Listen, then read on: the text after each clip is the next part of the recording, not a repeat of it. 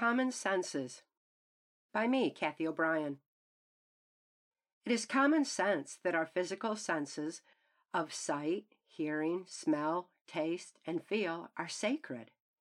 Yet we have allowed our sacred senses, common sense included, to be eroded by mind control masked as a virus.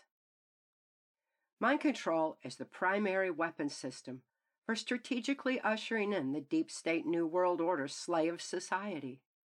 This invisible menace of sliding scale proportions creeps in when awareness is diverted by fear and trauma. People's innate fear of the unknown, such as death, has been deliberately triggered by media's bombardment of inflated virus death statistics. Our brains autogenically freeze in fear, rendering us highly suggestible and easily led by so-called experts, fact-checkers, and self-appointed leaders as intended.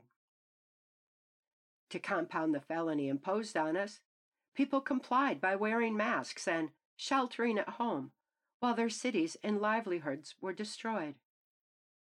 This trauma heightened suggestibility even further to the point where we froze in fear while our nation and its freedom were stolen from us. Take a step back. Conditioned for generations to wait on big government to live our lives for us, we lost sight of the fact that big government is comprised of the same deep state perpetrators hell-bent on ushering in their new world order through mass mind control. The snare was set. Before we jump from the snare into the fire, let's step back and consider how we reach this precipice. Knowledge is our defense against mind control, and our knowledge base has been deliberately altered by a handful of big guys operating on the philosophy that secret knowledge equals power. We all formulate our thoughts, opinions, and actions based on what we know, and we need to know that they know masks are a primary component of systematic MKUltra mind control of individuals and nations. Take off your mask and breathe free. Did you hesitate? Did you choose sheltering in your mask like you chose sheltering at home while our country was stolen? Since we're all in this together, would you take off your mask if everyone else did? Media is not going to tell us to simultaneously take off our masks, so the choice is yours.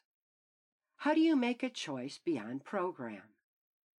Deprogram the program first. Methods are detailed in PTSD Time to Heal to empower you to reclaim your personal sovereignty and begin freely living your life again. These methods are as simple as making a list with pen and paper. The very act of moving a pen requires the logic part of the brain, whereby writing out your fears will unfreeze your brain with common sense. Making a second list of solutions will exercise your brain beyond what you fearfully think you know. Filtering free thought.